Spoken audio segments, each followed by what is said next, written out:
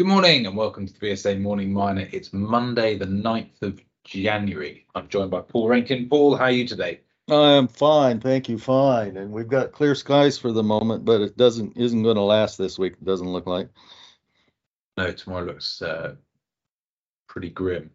Right, Alchemy Capital, Tees Valley Lithium has announced an update on its Port Hedland facility in Australia.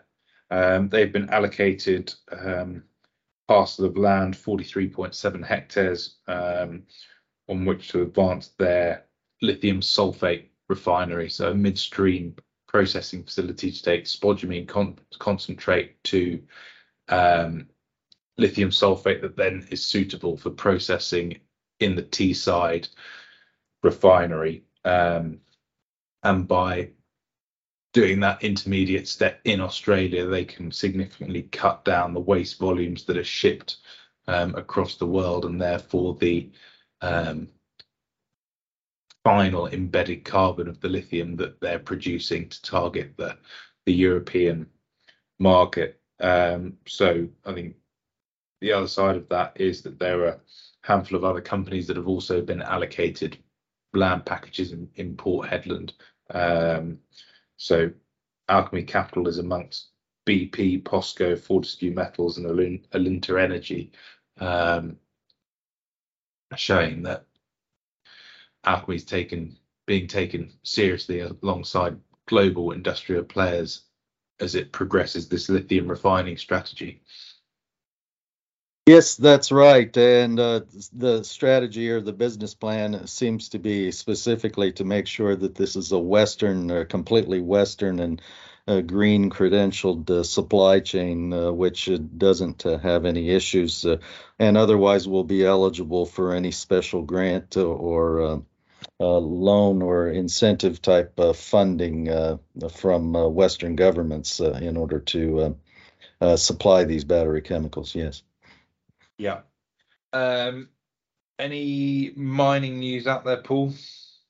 Yes, there is. We also had Beowulf Mining out there released an update on its Graphentek subsidiary's work on battery anode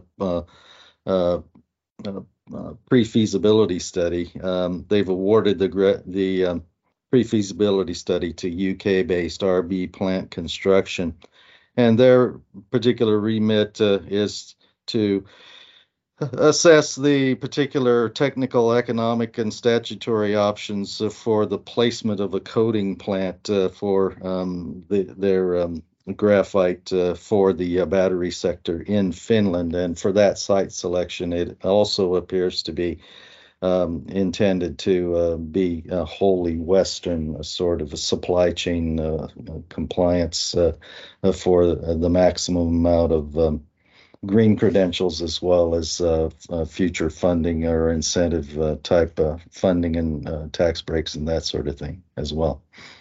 Yeah, plenty going on in the downstream area of critical minerals in the UK, as well as exploration.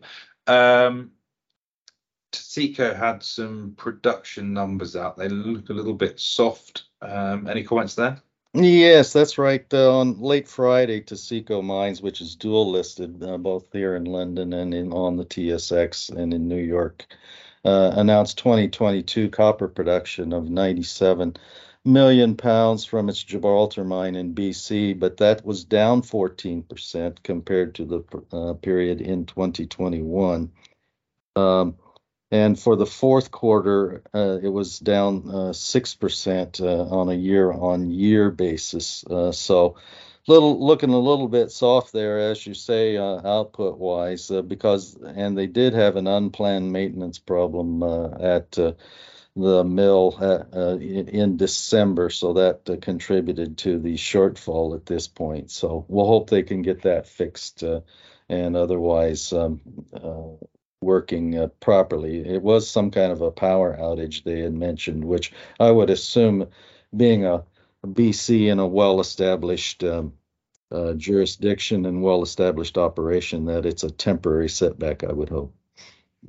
Yeah. Okay. Anything else? And we had announcement also out as well that there is to be advanced by an announcement made by its Netherlands company, Advanced Metallurgical, that they are to build a vanadium electrolyte plant in Germany with a 6,000 annual tons per year capacity. So that was also important news in the battery chemical space. Cool. Okay. Well, unless there's anything else, I think we'll call it a day there, and we'll be back tomorrow. Very good. See you then. Thanks, Paul.